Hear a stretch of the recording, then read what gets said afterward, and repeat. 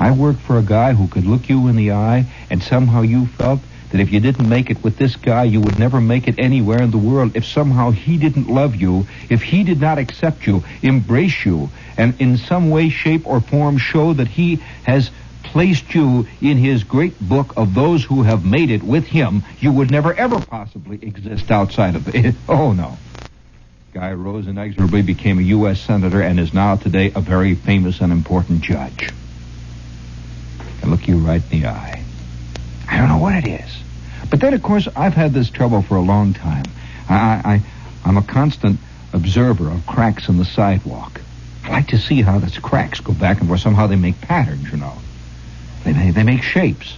I like to look at the sides of old buildings where you can see old signs that have been erased, of old movies and ancient stage plays and old advertising campaigns that fizzled out like all of them do in the end, you know. And I'm a collector of this sort of trivia. Of course, this has never been and never will be listed on the big board of human achievements. But, some of us get hung up on one thing, others get hung up on another. Like I received this letter that said in a testy voice, I am a shaft. Definitely. I refuse to accept. I'm a veritable pillar of strength in our neighborhood. I am noted as one of the leading Oh, it was a terrible letter, went on and on and on. Just, will you please get that schizophrenic raving of Mr. Shepard off the radio and put on some nice man playing nice music? Which, of course, is a schizophrenic manifestation, if I ever heard of it in our time. A nice man playing nice music. And all the while, the tom-toms are beating just beyond the next dark cloud. Now, stop a minute here, madam. Stop. Hold on. Now, when you begin to collect these little bits of trivia, you begin to see that they do have a universality and some kind of a deep, sinister meaning.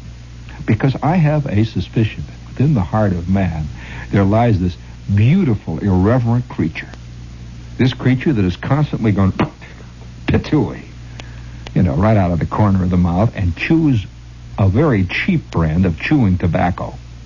Never smokes anything that has any kind of a filter on it at all, and has been known to blow its nose in its sleeve. Now this is the only side of man, of course, that really has any actual value.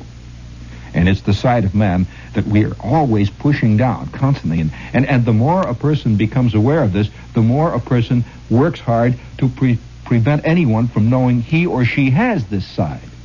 And so they develop all kinds of little tricks, mannerisms of walk, official looks on the face, wobbling jowls, all sorts of things that denote and connote in our time respectability. But nevertheless, you cannot beat it down. It rises. It rises. That little creature shall rise. Shall rise again. Yes. And there's hardly anything today that is really, in a sense, more respectable than the newscast. I mean, it speaks of great events and great people, as though our world, your world, my world, was a series of enormous shows being played on some stage removed thousands of miles from us. Mr. Kennedy makes a statement. Mr. Khrushchev makes counter-statement. Pandit Nehru makes a statement. And then there's another statement made by King Farouk. And back and forth go these gigantic balloons. And all the while you're having a problem with your knee, And all the while you continue to catch a cold of your soul. It's sniffling. And once in a while this little creature goes, and it's chewing tobacco like mad. And, of course, your face is the face of a proper viewer. Did you hear what Les Smith said in the middle of his newscast? He's giving this commercial for TV Guide. And it came out of my monitor speaker like two little twin ice picks, and stuck right in the wall there, right over Pegin's cat pictures. Hung there. The truth. Pegin's cat paintings and Les Smith's Mo, right in the middle of the TV Guide commercial. He says, yes, TV Guide will make you enjoy TV more because it will enable you to understand it better. I think the problem with TV is that most people understand it only too well. I mean, And so I says, yes, that's right. Now, if TV Guide would come out with an issue of what TV really means, there would be fighting and fist fights down in front of Rockefeller Center. By 3 o'clock the afternoon, the magazine hit the stands. Foundations would crumble. What is it about? All right, I'll tell you. One of those moments, you have about 4 moments in your life when you really see something happen that you never thought you would see happen. I'm down on 23rd, waiting at the station there, waiting for the train to come along, the subway, shifting from one foot to the other, just, how you're in your waiting phase, waiting for a buzz, standing in the elevator phase, the whole business where you're sort of in limbo, hanging there. And I see this old doll go past me.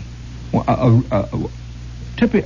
real one, I mean, a genuine Schraft lady. There were little crumbs of lemon cookie clinging to her thin mustache as she went past me, carrying her net shopping bag.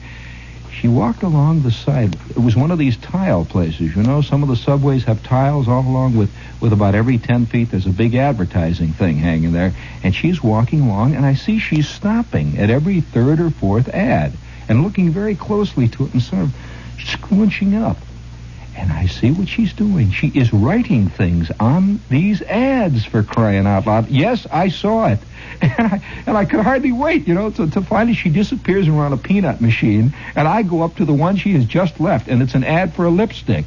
It's this chick sitting there, and she's looking out at us, the whole business about the Revlon. And right next to the lipstick, she has written, Bela Lugosi is dead. I said, yeah. Yeah. And further on down, this one, there was one that said, it's beautiful. It said, to support mental health. And she put a little slash next to it and said, like crazy, man. I'm telling you, I saw this. You're thinking I'm making this up. This old doll was doing this. So she got on a train that was going 4,000 miles out of the way where I was going, and I got on right with her. I just watched her. She didn't crack a smile. Bela Lugosi is dead.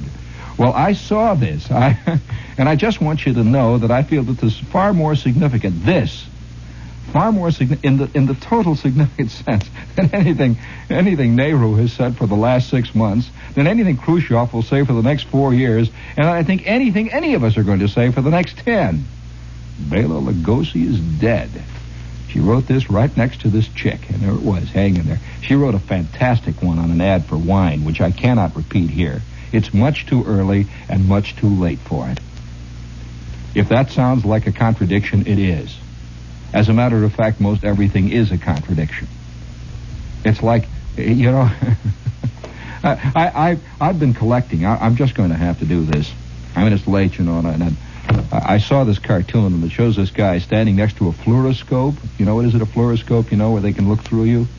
And it's like a portable x-ray machine, and there are 2 doctors standing, and one doctor saying, you see this guy, and his back is to the fluoroscope, and they're looking at his neck and his head.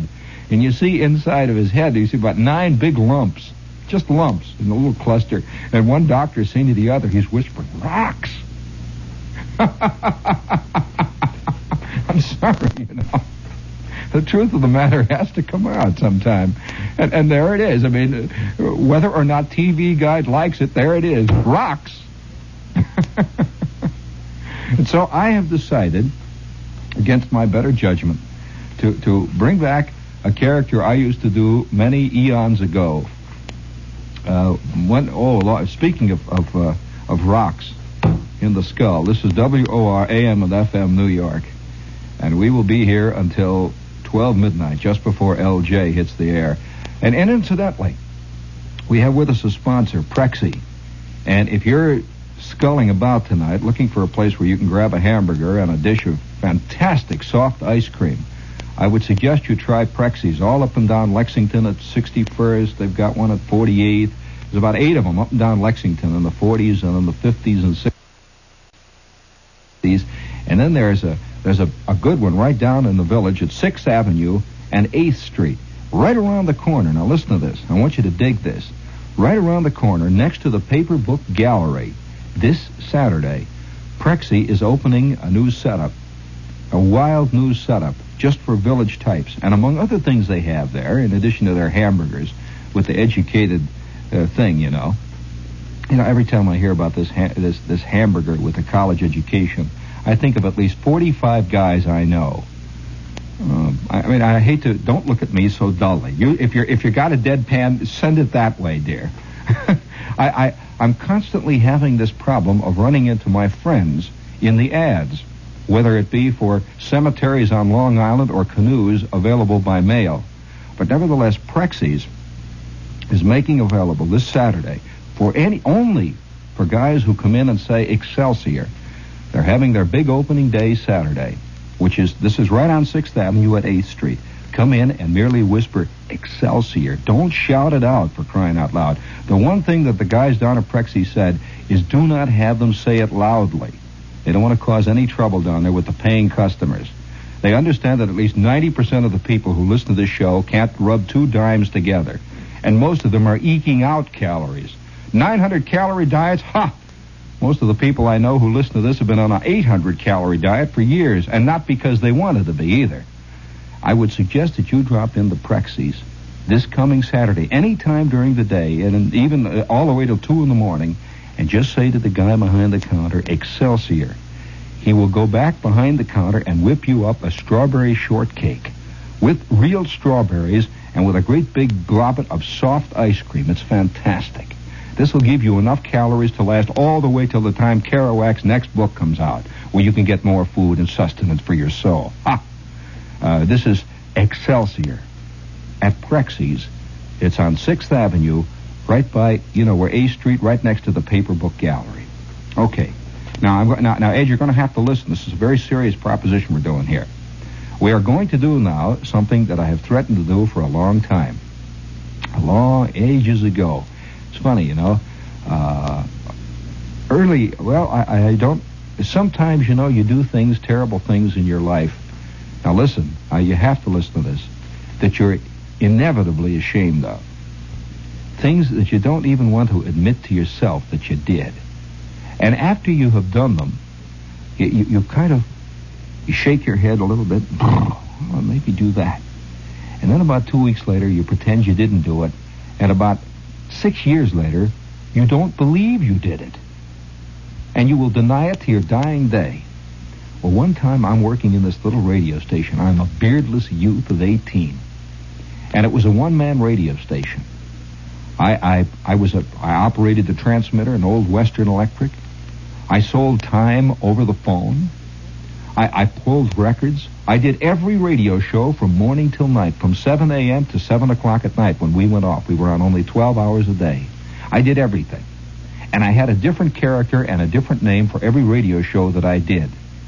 In the morning, I was a sort of Don McNeil character, Hello, everyone. All right, so we're going to read our favorite prayer for you now. And don't forget, folks, in just 30 seconds, it's going to be march time. Time for you to march around your old bed there. The time now is 7:36. The temperature is 41 degrees. This is old Friendly Fred. And I'd go on like that for 2 hours, you see. And then at 8 o'clock, Friendly Fred would say, we'd like you to stay tuned for the news with Mr. Grubbage, H.G. Grubbage, who follows in just a few moments. So long, folks. We'll see you tomorrow. La, la, la, la, la, la, la, la, la. My recorded theme would come on. Then I would have my announcer voice. WKLUCK, Algonquin, Illinois, where iron meets coal in the heart of the Fox River Valley. Next, H.B. Grubbage and the news. Mr. Grubbage is brought to you each day at this same time by your favorite White Castle. And now here he is, H.B. Grubbage and the news. Good morning, everyone. Good morning, Americans everywhere. I had all these voices, and I used to work like mad at these things. And the one thing that I felt after having done these newscasts for a long time is that nobody ever really does news. Not the real news that has lasting significance. And so, over the past 2 weeks, I have been culling little bits and pieces from various New York newspapers that will give you a kind of cross-section of what mankind really is up to. The news that is really happening. Wouldn't it be great if they had newscasts like this all the time? Please, give me my mood music now. Mankind striving. Good morning, Americans everywhere. And now the news. First, a bulletin from Lawmore, Iowa. 2 women driving down the highway saw a cow peering out of the second story of a farmhouse. When they had recovered from their shock, they reported the incident. The cow was restored to its owner. Another note, This time a news note on the spiritual front that comes from Italy. The sun burst gloriously through the clouds over Mont Blanc today, and all was right for the world. But not for members of a religious sect encamped here. They had expected the earth to roll off its axis. Precisely at 2:45 p.m., women screamed, and a Tyrolean in leather shorts began blowing a bugle representing the trumpet of doom. At 2:46, the screaming and bugling ceased, and the leader of the doomsday cult admitted, "We made a mistake." The leader, Dr. Elio Bianca, a Milan, or as they say in Italy, a Milan pediatrician, had rounded up his followers and had taken them to a chalet on the peak to await what he had said was going to be the end of the world. The man blowing the bugle was not identified. A news note now from Germany. A United States Army helicopter last night routed a vast number of starlings that had damaged the wine harvest in the Rhineland. The craft flew below treetop level, flashing searchlights at the birds as villagers set off firecrackers. A note from Aurora, Ontario. A war is being waged in that town against 1,000 starlings after attempts to get rid of the birds by fire hoses failed. Weekend shoots are now being arranged to get rid of the pests. Another note from Canada, this time from Victoria, British Columbia. The slogan, "Follow the Birds to Victoria," that helped bring over 11 million tourists to Victoria over a period of 39 years, has been dropped by tourist officials of Victoria. The new slogan is Victoria, Gateway to Canada's Treasure Island. It seems that a few birds also took the advice of the Canadian Chamber of Commerce. Another note from England. The thief got away with his loot all right, but he can't hang on to it. 7 of the 23 racing pigeons he abducted have already flown home. And by an odd coincidence, we have a note from Squaw Valley. One of the best laid plans for the late Winter Olympics, it seems, went awry. 2,000 homing pigeons were released at the opening day ceremony in Squaw Valley last winter. Over 7,000 pigeons now occupy the stadium. Only 2,000 of them are considered to be original settlers. Avery Brundage was contacted. The boss of the International Olympic Committee said, "Yes, I did notice some of them are still hanging around. We have no answer to the problem." Another news note for you, if you are a follower of various sporting activities around the globe, a 3-member skin diving expedition took off from International Airport yesterday for the Dead Sea, where it hopes to find the 5 lost cities mentioned in the Bible: Sodom, Gomorrah, Adman, Sibolon, and Zoar. The group includes several prominent theologians. Other sporting news, a test model of the revolutionary Ryan vertiplane, designed to take off like a helicopter and level off in normal flight, crashed today for the second time in a year. The pilot, the second time he has crashed in this airplane, Glenn W. Stinnett of San Jose, California, bailed out from an estimated 1,000 feet. He says he will try again. There are now 29 gargoyles for sale at bargain prices on Newark's main thoroughfare if anyone wants one. One lady, however, spent over 2 hours looking for a special gargoyle, she said, that she needed for a special purpose. She lives across the street from the Soviet consulate, a woman who is prominent in industrial circles. She wanted to have 2 ugly gargoyles mounted on her fire escape to peer at the Russians from her terrace. She said later, "I couldn't find the right expression." She left disappointed. Here's a handy hint or kink for those of you who feel that life isn't quite what it should be. An egg timer placed beside you while making a long-distance telephone call will let you know when your 3 minutes is up. And now, news notes from all over.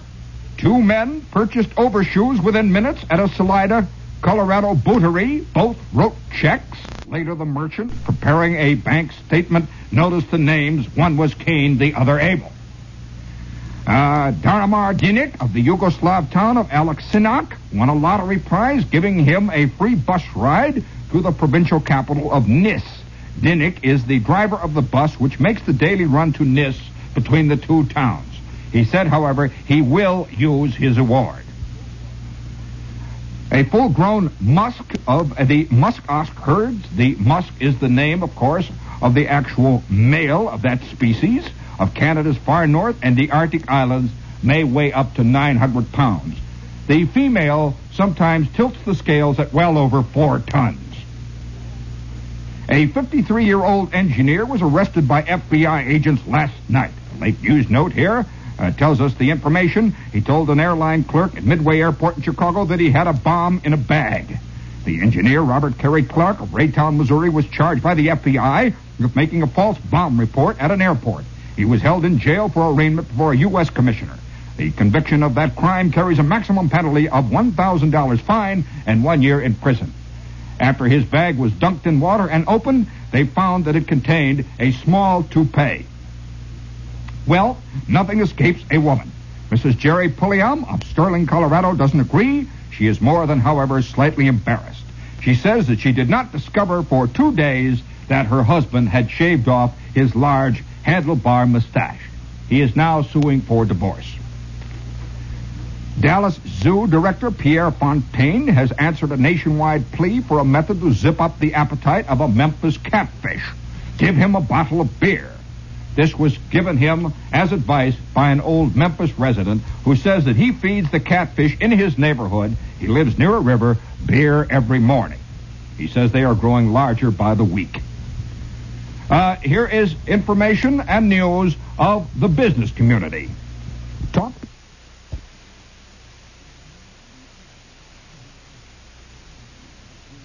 9 miles east of Reno, Nevada. The Pacific Telephone Company said 4,000 message circuits and 480 teletype circuits were cut off all over the world by the farmer's plow. It took them over 3 hours to get the mess straightened out. And now a final note. A sign on a trash barrel in St. Paris, Ohio, makes one stop and think. It says, empty when full. So goes the news. H.V. Grubbage reporting. Good evening, Americans.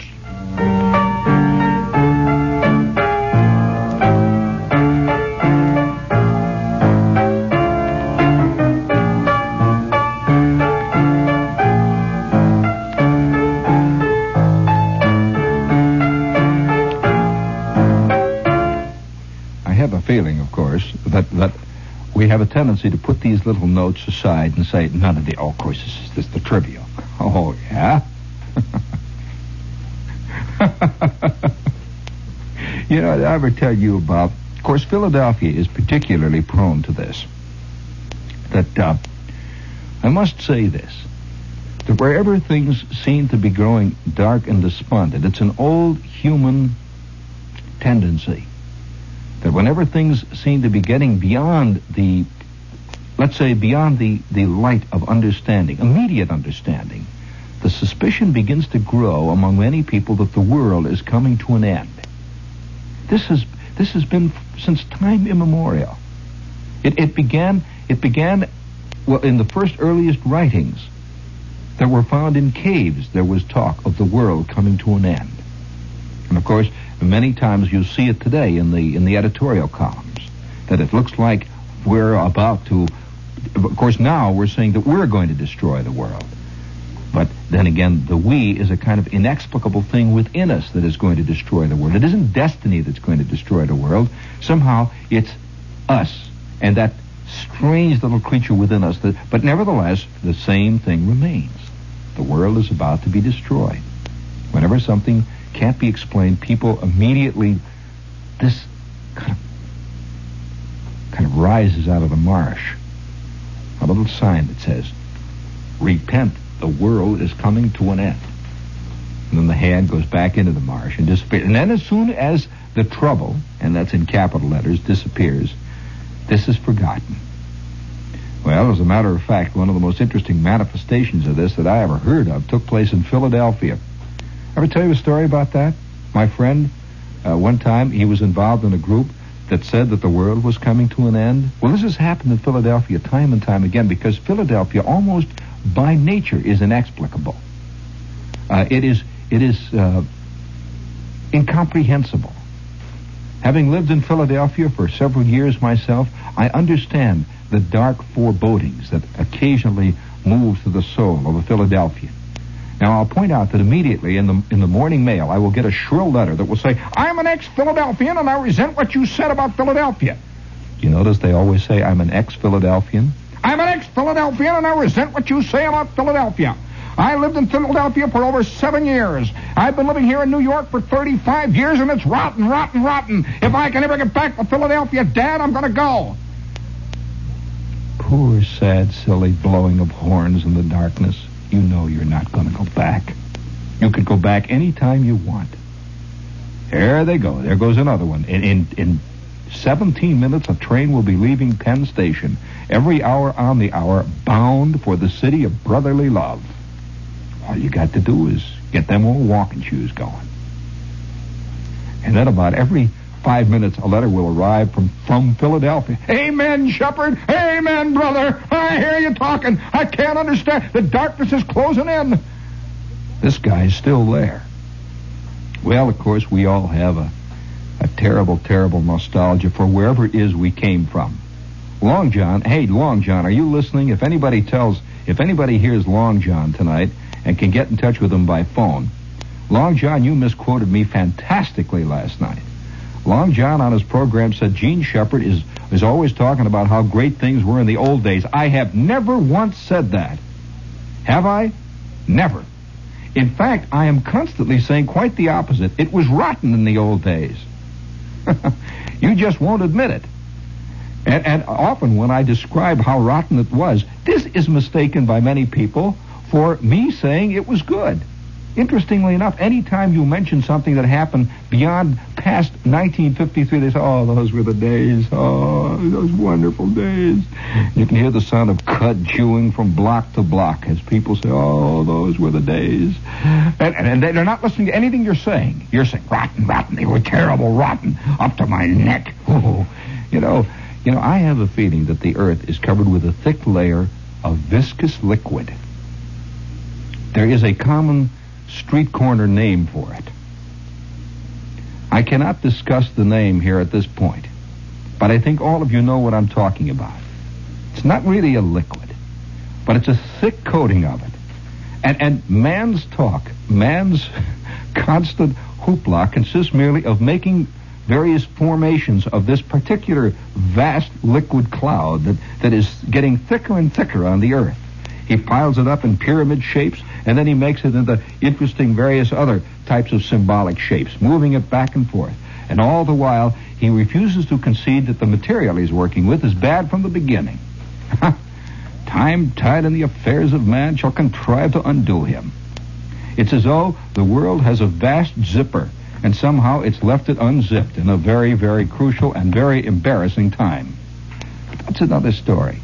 So just the other day, I'm sitting there reading a little news note that came out of Philadelphia. It seems that outside of Philadelphia, in one of the little suburbs out there, without any warning, a crack appeared in the ground. Just like that. A crack. Well, they filled it in. 5 minutes later, another crack appeared 10 feet away, and they filled that in. And this is a very swinging, hip, wealthy type suburban development, where they have the big sign that says, "Enjoy the good life here." I mean, the good life is here, and you'll live forever, happily ever after here, in your wonderful little breezeway ranch-type cottage. Living, I'll never forget the sad sign I saw outside of Philadelphia. There was a field that had been plowed and had been smoothed over, had been run over by bulldozers. Every blade of grass had been removed. It was a field that stretched for about 9 miles, as far as the eye could see. It's like the top of a giant billiard table. And there was a big sign that had been built there. It says, "To be erected here very shortly, California ranch-type cliff houses."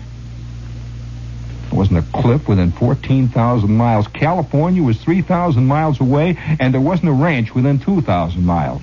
Somehow, on the plains outside of Philadelphia, on that red mud, they were going to erect a California ranch-type cliff house. The inexplicable. No wonder they believe that the end of the world is coming any minute now there, along Broad Street. And so what happened is that these little cracks began to appear, and they began to show. Of course, the promoters got over there, and they're filling it up full of all kinds of stuff, trying old bed springs, and they throw more dirt into it, and they cover it up. And then 5 minutes later, another crack appears, this time right across the sidewalk and across one of the streets. Well, they couldn't keep the news out of the papers or out of the word of mouth of the Philadelphians. Within 10 minutes, people began to gather, and they're watching the cracks. And the word got out that the world was coming to an end. It was going to crack in half. Well, of course, 3 or 4 publicity men and 2 PR men got on the job immediately and said, no, these cracks actually were a publicity stunt. That what they were, it was just to attract attention. But that didn't fool anyone. One of the PR men was caught in one of the cracks and disappeared forever. Nothing but screaming could be heard. He fell all the way to the bottom of the earth.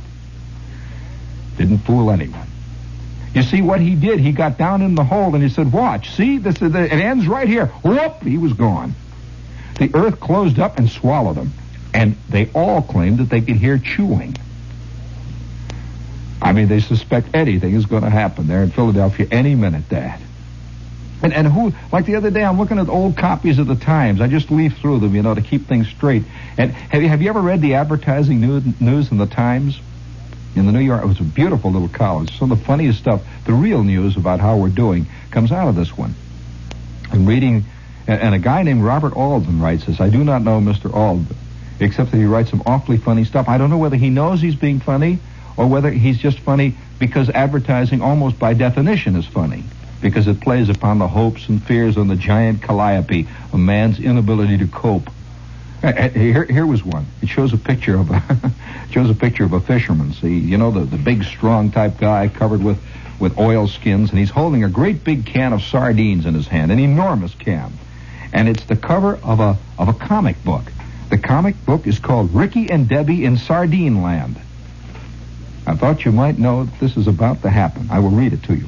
A major promotional effort with a special twist will be started in May, on behalf of Maine's sardine industry. The special twist involves the fact that the Maine Sardine Council is directing its principal effort at children. The council is distributing 200,000 4-color 8-page comic books that tell something of the romance of the sardine industry. Appropriately, the comic book is entitled Ricky and Debbie in Sardine Land. Would you like a brief moment of meditation? And while you're meditating, I will play something that will aid your meditation. An old favorite.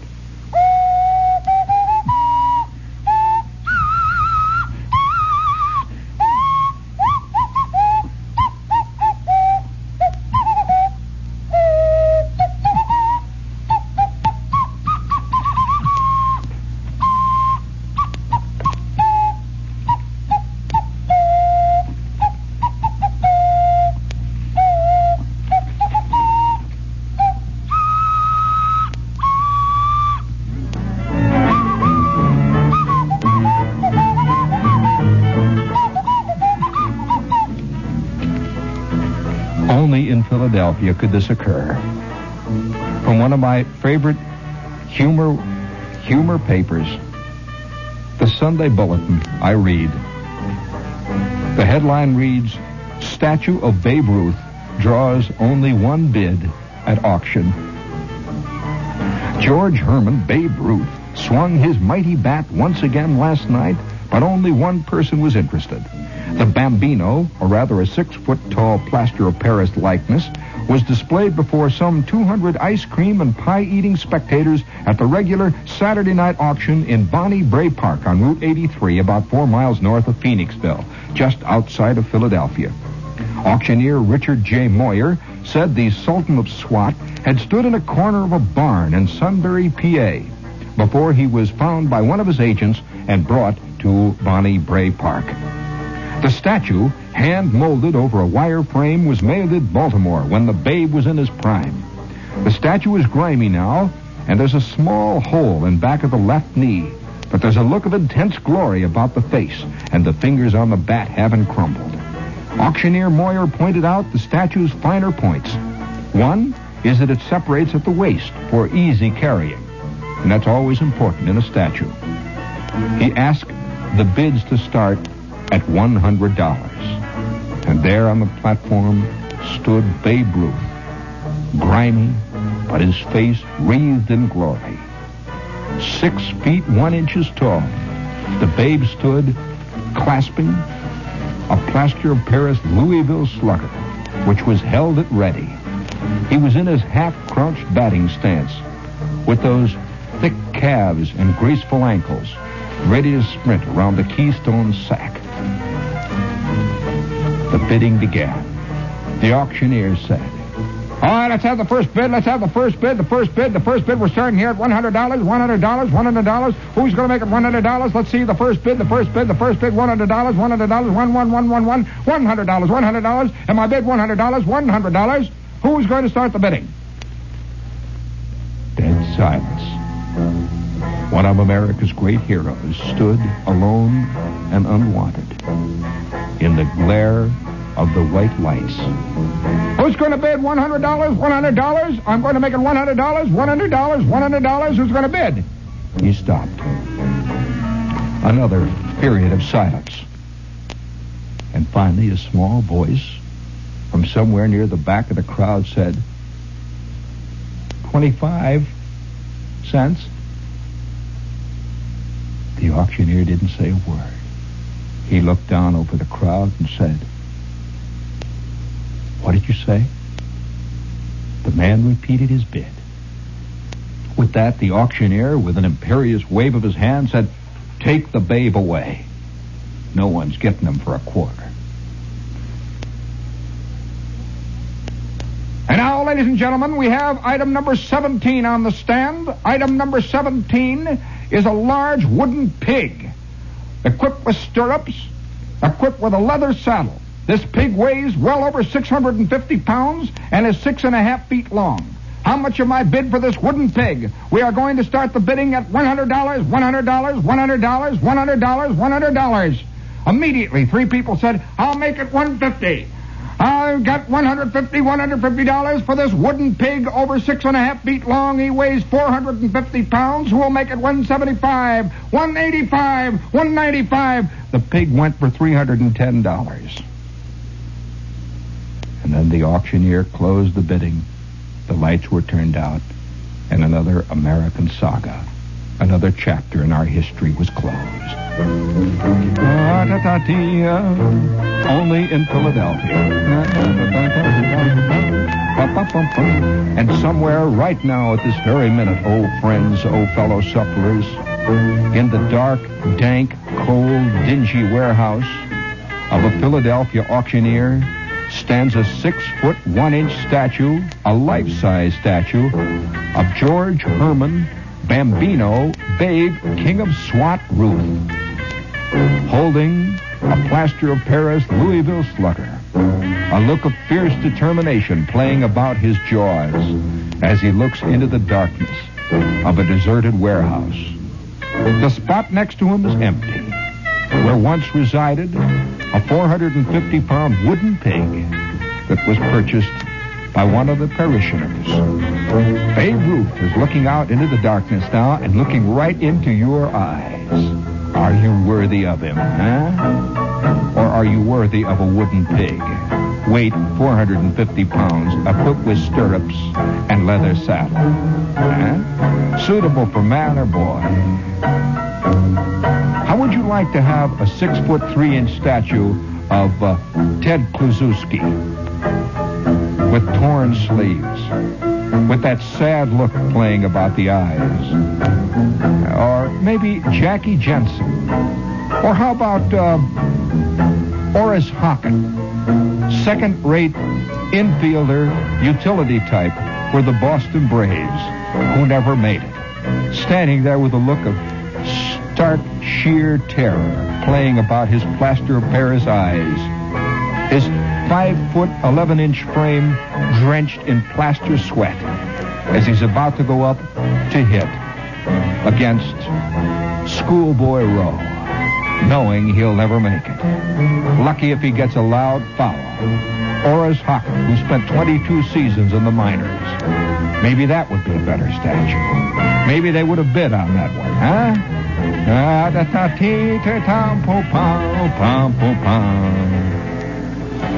How much do you think they'd bid on a statue of you? Made of plaster of Paris, equipped with the tools of your trade. Genuine paper-made ballpoint pen held in your plaster hand, clutching a requisition form from the stockroom. Seated at your old battered desk with that same worried look on your face.